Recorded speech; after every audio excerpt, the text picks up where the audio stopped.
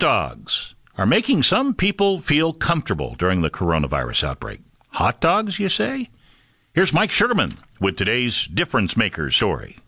Can a hot dog make a difference? It really brightened my day, and it was just so awesome to have something delicious to eat at the end of the shift. You might think it doesn't take much to impress nurse practitioner Rachel Nash, but it was more in the spirit and style that it was delivered. We've been shipping free products to first responders, to nurses, to medical professionals. Michael Quinn is co-owner of Feltman's Hot Dogs with his brother Joe. They tried to resurrect the original Coney Island hot dog stand, even before Nathan's.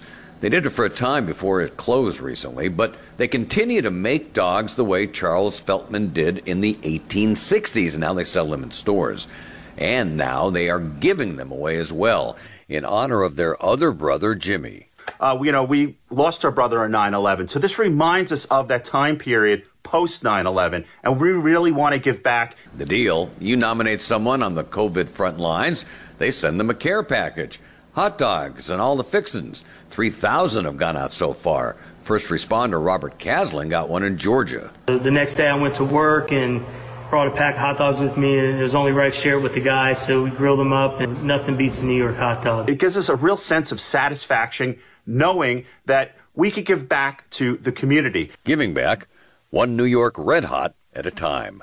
Difference Makers. I'm Mike Sugarman, WCBS News Radio 880. What a great story from Mike. Difference Makers on WCBS 880.